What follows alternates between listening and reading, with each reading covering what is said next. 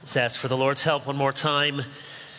Father in heaven, as we come to your word, we pray now that you would give us good hearts to receive just what you have to say to us. Guard us from distraction, from defensiveness.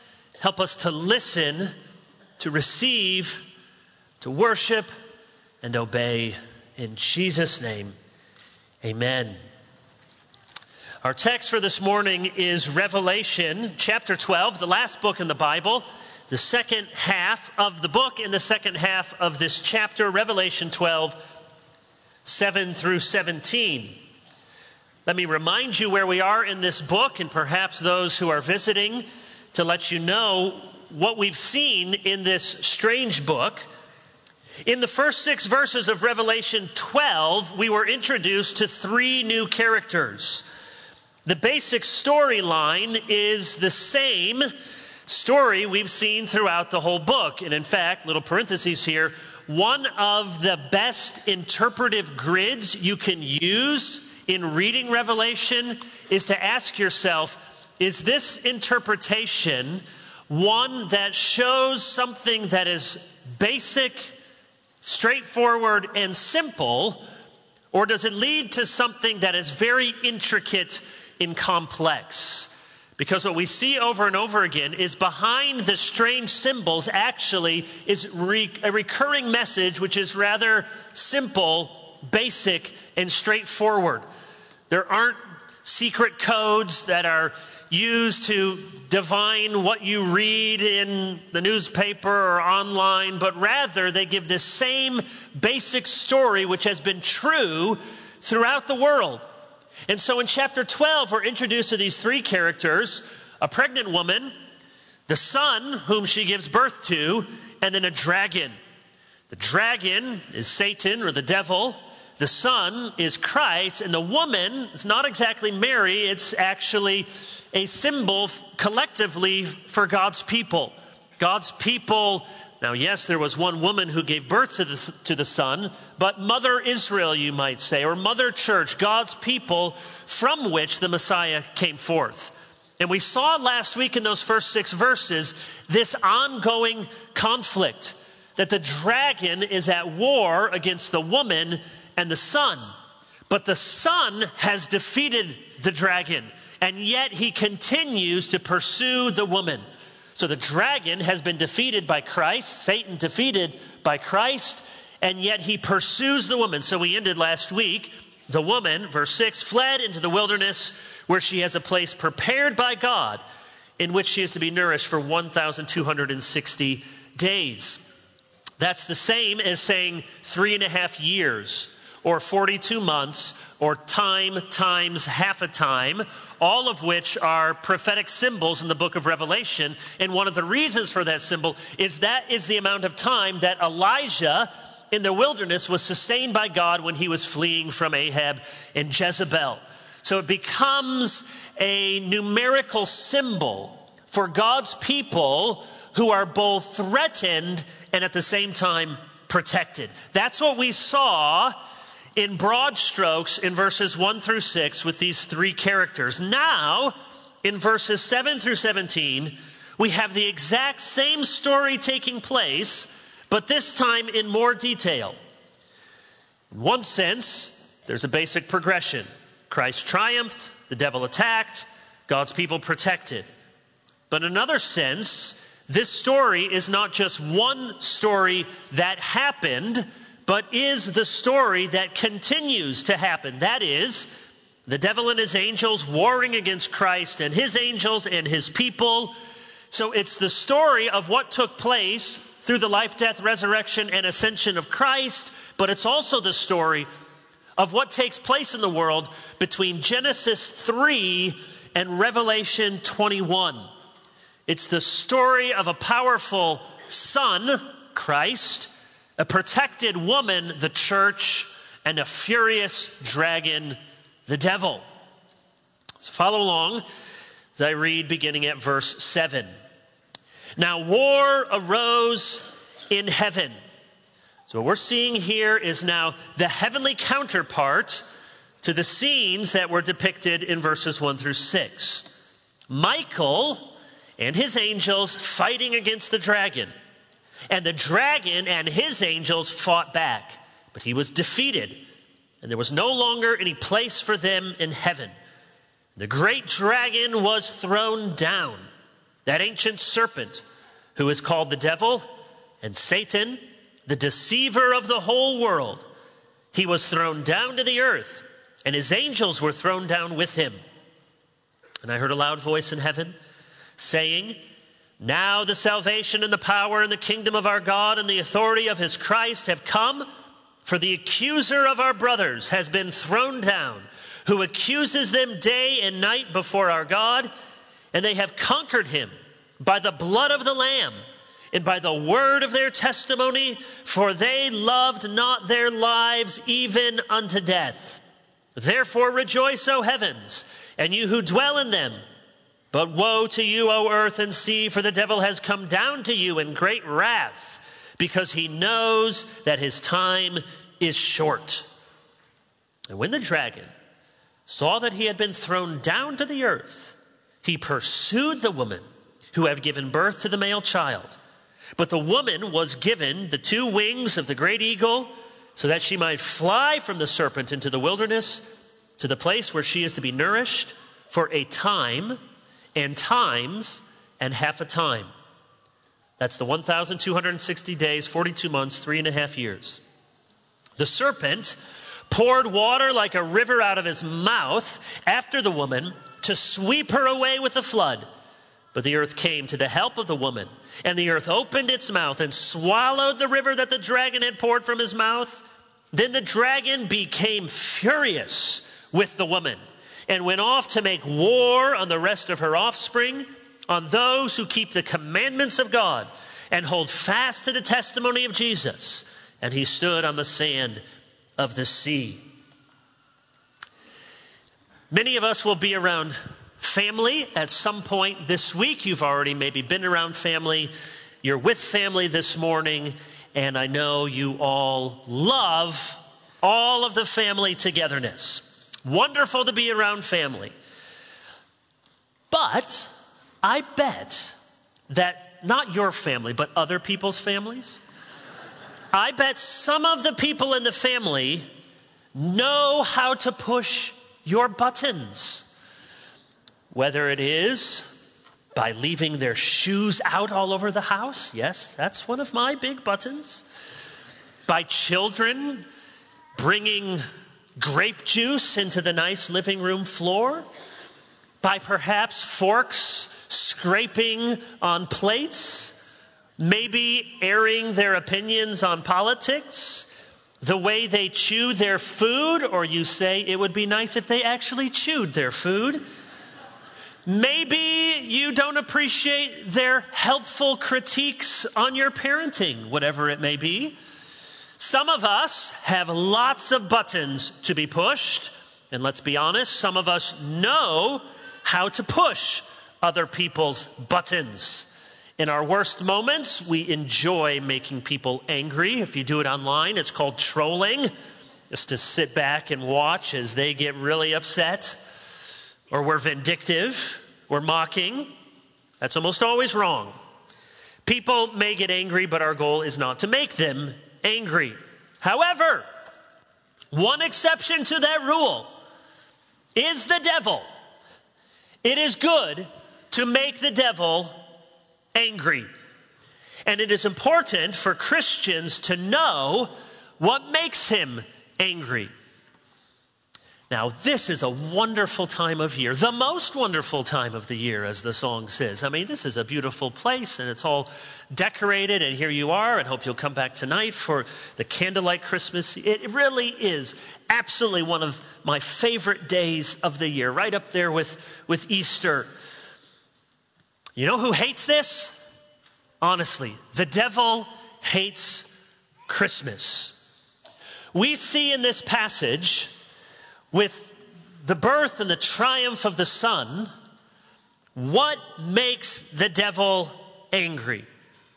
Two things in this passage.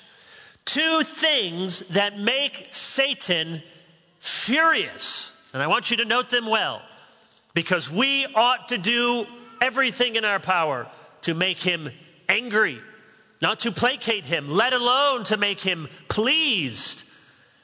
Why is the devil angry?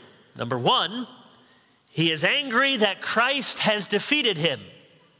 Number two, he is angry that he cannot defeat the church. Those are our 2 points. Number one, the devil is angry because Christ has defeated him. That's the first paragraph, verses 7 through 12. In particular, look again at verse 12. Therefore, rejoice, O heavens, and you who dwell in them.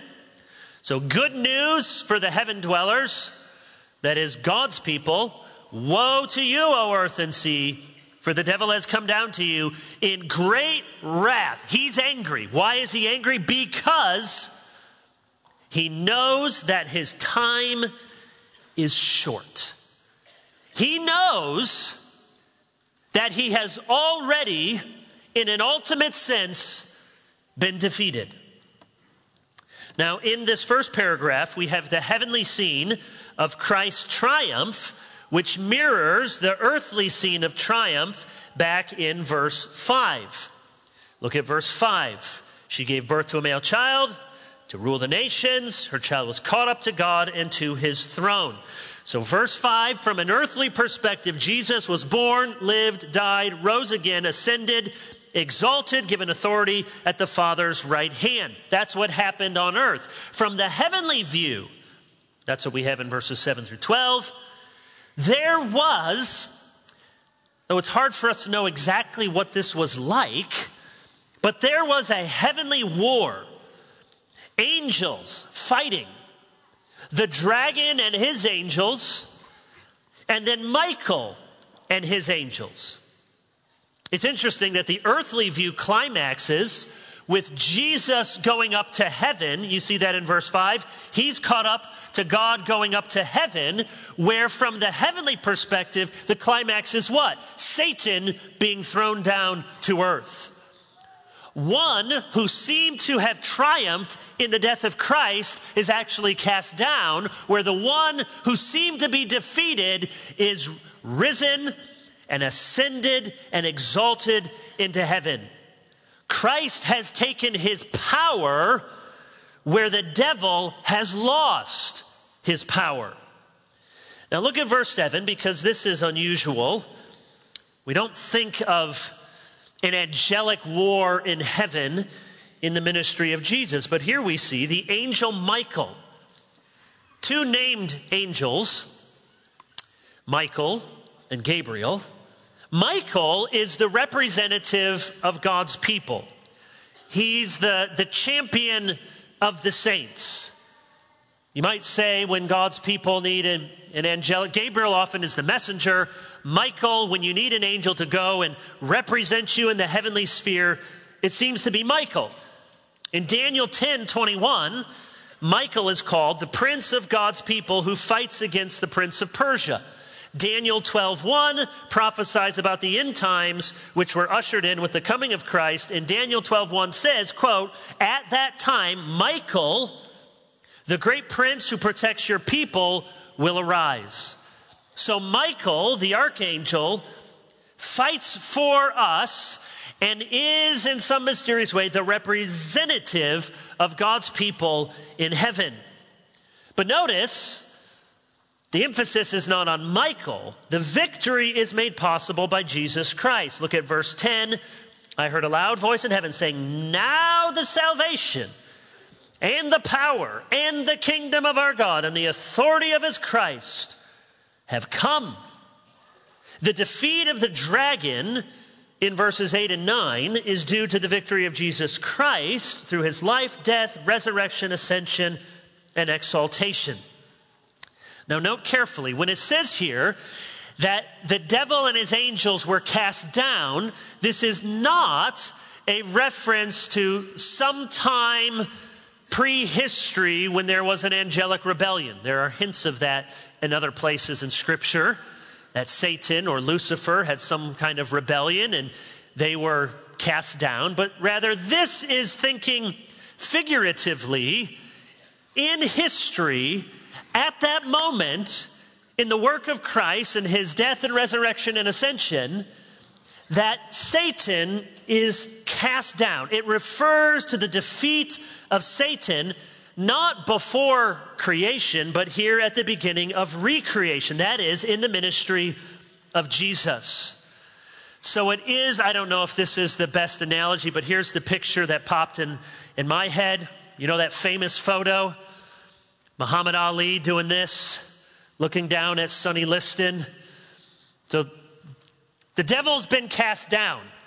Now, actually, Sonny Liston got up and tried to fight a little bit, and then quickly the match was called off. Well, Christ has defeated the devil. He's like a boxer. He has fallen down to the mat. That's as if they're counting the 10 count. And we know that the end is coming. It's not quite yet that the kingdom of Christ has come to be the kingdom of our world. So there's an already, there's a not yet. But truly, Christ is standing over, having been victorious over the devil, so that he has already been cast down. This is a key interpretive point in the book of Revelation, which will go a long way toward determining, sometime in the spring, Lord willing, when we get there, how we are to understand the millennium passage in Revelation chapter 20. Here in chapter 12, Satan being cast down happened in the ministry and the work of Christ on the cross and the empty tomb. Here's some verses. Luke 10:18. Jesus sends out the disciples on their short-term mission trip, and they come back and they say, we preached and we healed and we cast out demons. What does Jesus say? I saw Satan fall like lightning. In your work, empowered by me, he says to the disciples, it was as if I saw Satan fall. What does Jesus say? You probably know this verse in the Great Commission. All authority in heaven and on earth has been given to me. He can say that because of what we see in Revelation 12, that he has ascended, he's been seated, and truly all authority. It does not belong to the devil any longer, but to Christ. Or here's most decisively, here's what Jesus says in John 12:31. Now is the judgment of this world. Now will the ruler of this world be cast out. That's what Jesus said in the middle of John's gospel, leading up to the cross, that the work of Christ on the cross is that moment where the devil has been defeated. Now you say, the devil is at work in our world. Well, yes, certainly, big time. That's one of the themes throughout this passage. In fact, we see in this very chapter, he's pursuing the woman. He's chasing down the woman. He's trying to swallow up the church. But he's been judged. He's been cast down. The dragon has been defeated. The son of the woman, Genesis 3:15, has crushed the head of the serpent, which is why verse 12, the saints, here depicted as heaven dwellers, rejoice, and the wicked, here described as earth dwellers, are cursed. The devil in verse 12 is full of wrath because he knows his time is short. He is a bad dog on a leash who knows that he is heading to the pound. Now you say, how can it say at the end of verse 12, he knows that his time is short? Doesn't seem very short. Doesn't seem like, it seems like the devil's getting his way all over the world. How can you say, how does the Bible say his time is short when this was written 2,000 years ago?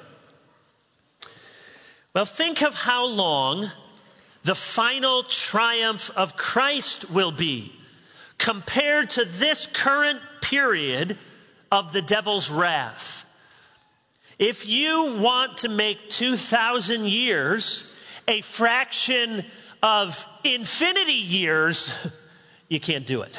It's so infinitesimally small. It's like when you're 5 years old. Some of you are 5 years old. You've been waiting a long time for Christmas. Doesn't it feel like? It is tomorrow. Tomorrow. But I know, kids, as soon as Thanksgiving turned the page, well, all the stores had their Christmas decorations up after the 4th of July, but the Christmas music starts and all the decorations, and maybe you've been reading or you have a little advent calendar. When you're 5 years old, a month feels like forever. And your parents, who have lived quite a bit longer, have a little different perspective. They keep telling you, oh, it is coming so fast. Oh, and they say, we want Christmas tomorrow. And you say, you do not want Christmas tomorrow. That month just goes by like this. And the older you get, the faster it goes. And so every year, adults, one of the things we're doing is, I just want to enjoy this month. It's so harried and hurried. But when you're 5, it's a long ways away. When you're an adult, the time is very short. Well, if that's the case with children and adults, consider God, how he looks at things on the other side of eternity. This time of the devil's fury is short. Christ's power and his reign are forever. So one of the reasons the devil is so mad at Christmas is because he knows that Christmas began the process by which he was defeated. He hates all the songs we've been singing this morning. And if you can go into a store and they don't just have the secular playlist of Christmas songs, and I like some of those too, but they play the Christmas hymns, they don't even understand what propaganda they're playing from a new realm and from heaven come down to earth. And though it may just be background music during the month of December, you can be sure that the devil hates it because it reminds him again and again that he is a defeated devil and his time is short. Number 2, the devil is angry not only because he has been defeated by Christ, but because he cannot defeat the church. That's the second paragraph. In particular, look at verse 17, the end of the paragraph. Then the dragon became furious with the woman, that is God's people, and went off to make war on the rest of her offspring. I hope you love the church because Jesus loves the church, and the church cannot be defeated. It's true. The church on earth has lots of flaws. And hardly a week goes by, you don't hear or see some story of great failure on the part of the church or the Christians within the church or the pastors leading the church. The church is full of hypocrites, sometimes heretics. Almost any bad thing you can think of is true about the church somewhere in some place at some time. So any bad thing you're thinking about the church, and you've come here this morning, well, you don't know what's happened, and here's how I view the church. It's true. The worst things you can think of about the church in 2,000 years across the whole globe, you're going to find examples, lamentably so. The church you're sitting in this morning has flaws too. This pastor has flaws, sins. We must all stand before the Lord with humble hearts, open to receiving his correction. But listen, Christians, even with all her flaws, don't you dare hate the church. The devil wants you to hate the church. The church here is the metaphorical mother of Christ. Elsewhere in Scripture, the spiritual bride of Christ. You want to know who hates the church? The devil. You want to be aligned with the devil? Then hate the church. He wants to destroy the church. He's furious with the church. Here in chapter 12 and in the chapters to follow, we will see him making war against the church. Look at the imagery here in this paragraph. Don't be confused by the overlapping imagery. It says he makes war on the woman and her offspring. The woman is the church, her offspring, her people, also a symbol for the church, just like in Revelation 21, where his bride, the New Jerusalem, in Galatians 4, we're called the children of Jerusalem. So we're the city Jerusalem, we're the children of Jerusalem, we're the woman, we're the children of the woman. They're saying the same thing.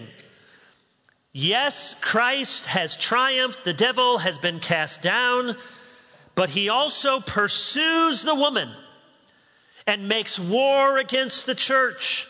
And look at verse 15. You say, how does the devil make war against the church? His weapons are words. Not haunted houses, not spinning heads, but words. You notice what comes out of his mouth? Water like a river out of his mouth.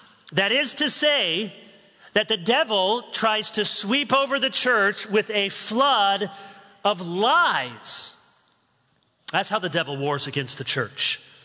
You hear his snaky voice in false religions, in false spiritualities. You can hear his slithering tongue in books, in movies, on radio talk shows, podcasts, nightly news. You can hear it sometimes from your friends.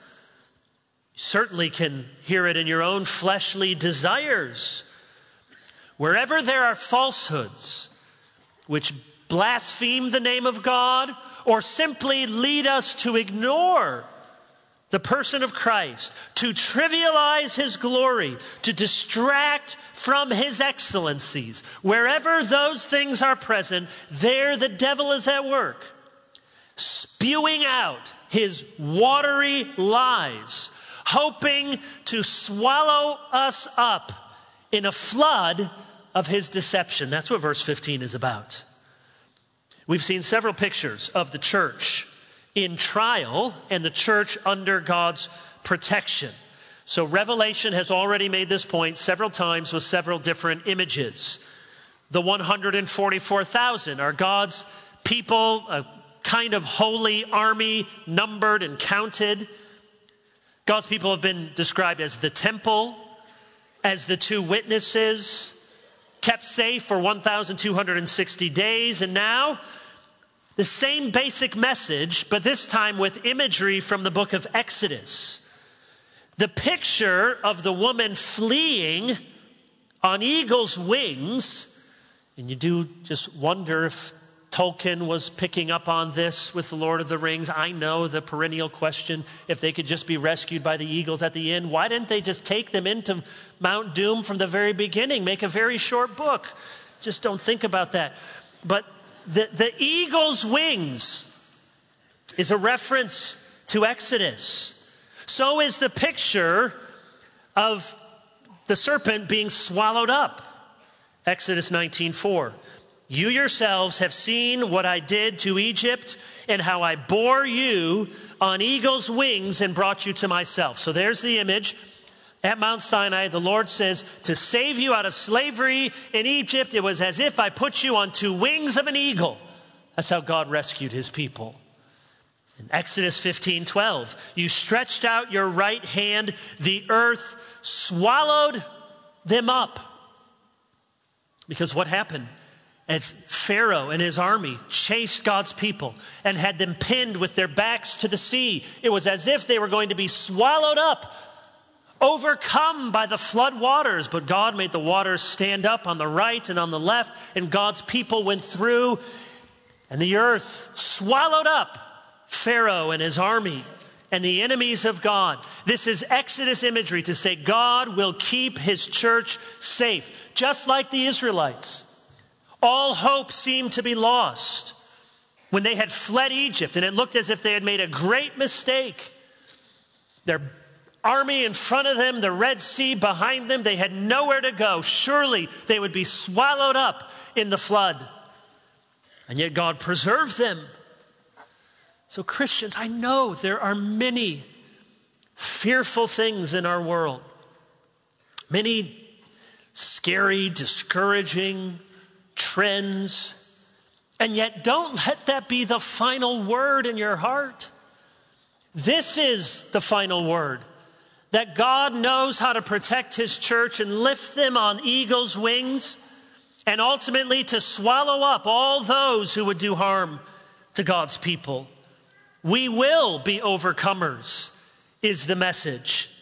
Don't believe the reports from the media. Don't believe what you hear from some quote unquote prophetic voices out there who want to make their living only discouraging and disparaging the church. The church will not and ultimately cannot be swept away. Though with a scornful wonder men see her sore oppressed, by schisms rent asunder, by heresies distressed, yet saints their watch are keeping, their cry goes up, how long? And soon the night of weeping shall be the morn of song. The church shall never perish, her dear Lord to defend, to guide, sustain, and cherish is with her to the end. Though there be those that hate her, and false sons in her pale, against the foe or traitor she ever shall prevail. What does it mean then that the devil has been cast down, defeated by Christ, unable to defeat the church? It means that sin has been paid for, that there is no basis to make a charge against God's elect. The devil loses and the church wins because the false words of the devil are no match for the true words of God. Again, let's think about how the devil fights against the church. We've already seen out of his mouth. So his weapons are words. Well, what do we see? The devil is chiefly two things. And these are his schemes. He's a deceiver and he's an accuser. That's his identity, and those are his strategies. Notice in verse 9, 3 titles or names. The great dragon, or ancient serpent, who is called the devil and Satan. So obviously that ancient serpent is a reference back to Genesis, the serpent in the garden. So he's cunning, he's crafty. That's what it means that he's a serpent. And then he's the devil and Satan. The Greek word diabolos means accuser or slanderer. Satan comes from the Hebrew. It means adversary or opponent. You see verse 9, Satan is the deceiver of the whole world. Just like Genesis 3, he says to the woman, did God really say? He's a deceiver. Or from Genesis 3 to Zechariah 3, where Joshua the high priest stands there and Satan comes to accuse him because he's wearing filthy garments. And God gives him a change of clothes. Take off those filthy clothes and put on that which is sparkling white, because I have made you clean. Genesis 3, he's a deceiver. Zechariah 3, he's an accuser. That's what the devil does. Lies, condemnation. Left jab, right hook. And that's the end of what I know about boxing. That's what he does. He has 2 punches. He lies to you and he accuses you. Which is why verse 11 says, look at it. In verse 11, you could argue, is the very heart of the book. So there's 22 chapters, so 11 and 11. And we are in chapter 12, and I'm not sure if you counted up specific verses or words where the exact middle would be, but this is pretty close. Chapter 12, verse 11, is pretty close to the literal and the thematic heart of the book. This is the message Behind all of the strange imagery and all of the confusing numbers and what a difficult book Revelation can be, verse 11 tells us this is what the book is about. They have conquered him. Overcomers. Nikao, Nike, victory. That's the Greek word. By the blood of the Lamb and by the word of their testimony, for they loved not their lives even unto death. Notice in verse 11, two weapons to combat Satan's two devices. He's an accuser, so you overcome him by the blood of the Lamb. You have no accusation that can stand against me, covered by the blood of the Lamb. And he's a deceiver, and so you overcome him by the truth of the word of God. Accusations, Christ paid for my sins. Deceptions, I have the truth of the word of God. And don't miss the very end of verse 11. The work of the devil may bring about your death. That is, he may so deceive the governments of the world or the businesses of the world or the families of the world, such that Christians pay the ultimate price for their witness to Christ. It is true. Christians die for their faith. But Hebrews tells us that Christ defeated the one who has the fear and the power of death. He cannot destroy you. Kill you? Perhaps. Destroy you? Not a chance. Not if you hold fast to Christ and bear witness to Christ. You see, the devil desperately wants to be the prosecuting attorney in your life. He wants to remind you of your past, remind you of your present, maybe remind you of this very week. All the big ways, little ways, medium ways that you've messed up. The devil wants you to disbelieve in the power of God to forgive your sins and to forgive the sins of those who hate you. He wants you to make light of the cross. He wants you to be afraid of what others can do to you. Sometimes he makes false accusations. He tells the abuse victim that she's the dirty one. It's a lie. He tells the good father that he's the reason his son has rebelled. He tells the young mom she's no good at any of the things she's trying. Homemaker, friend, parent, mother. Just look at the insta-perfect lives out there. To be sure, the devil makes false accusations. And so we need to know the truth of God's word and the truth about ourselves. But listen, friends, sometimes his accusations are true, which make them all the more deadly. It may be that there are people in this room who have had sex before marriage. People in this room who had sex in marriage with people you shouldn't have. Maybe people in this room who have fantasies about members of the opposite sex or members of the same sex. Men and women with pornography in their past or perhaps in their present. Women who have had abortions, men who force them to do so. Children who have disobeyed parents, parents who have exasperated their children, friends who have lied through their teeth to other friends, businessmen and women who have cheated, people who have been harsh, cruel, vindictive towards others, and that's to say nothing of the self-love we have, our self-absorption, our vanity, the bitterness, the pride, the sense of entitlement, the sins of commission, envy, gossip, rage, drunkenness, abuse, and the sins of omission, lack of attention to your spouse, neglect of spiritual disciplines, failure to share generously, passive-aggressive behavior, the list goes on. And you wonder, in those quiet moments, and the devil hates for you to have quiet moments, You'd rather you be distracted all the way to hell. You wonder, is there any hope for you? And if you have a moment to think, you feel terrible almost every day. You think to yourself, I'm a failure.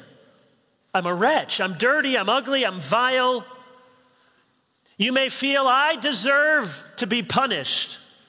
Pastor, maybe you just have nice pastor sins. I got real sins. Well, we all got real sins. You may feel in that moment, if only I could be slapped. If only I could be spit upon. If only I could be crushed. Maybe you even feel that you deserve to be killed. But Christian, don't you see? All of those things have already taken place. Jesus Christ was slapped. He was mocked. He was spat upon. He was crushed. He was crucified. All of it for our iniquities, pierced for our transgressions.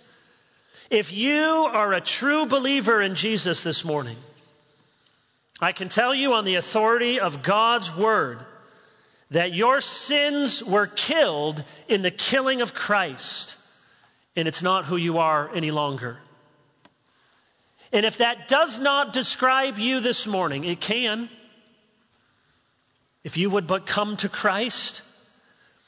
If you come to Christ, the devil has no place before the judgment seat of God. He has no standing to plead a case against you.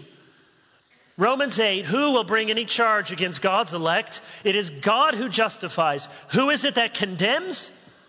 Christ Jesus, who died, more than that, who was raised to life, is at the right hand of God and is interceding for us. The accusations of the devil can only be silenced by the blood of the Lamb. It's the only way.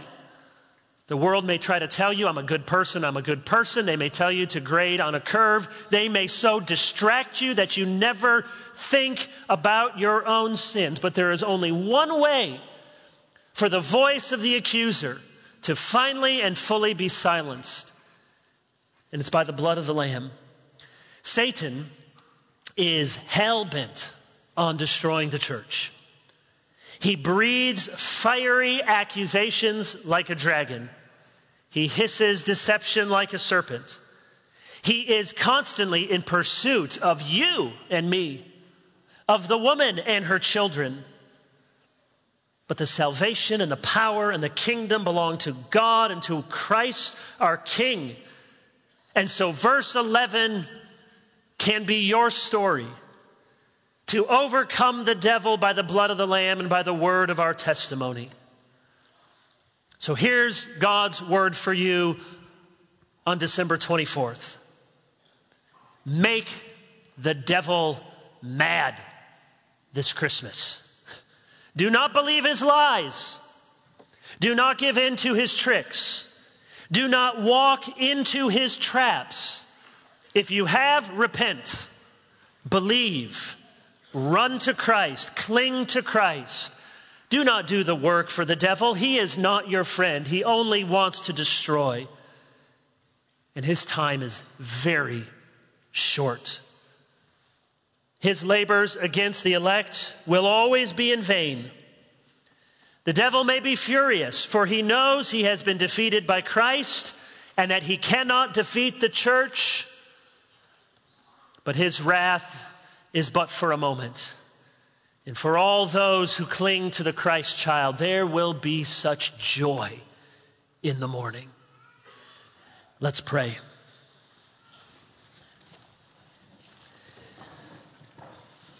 No more let sins and sorrows grow, nor thorns infest the ground. He comes to make his blessings flow, far as the curse is found. Joy to the world. The Lord is come. Let earth receive her King. In Jesus' name, amen.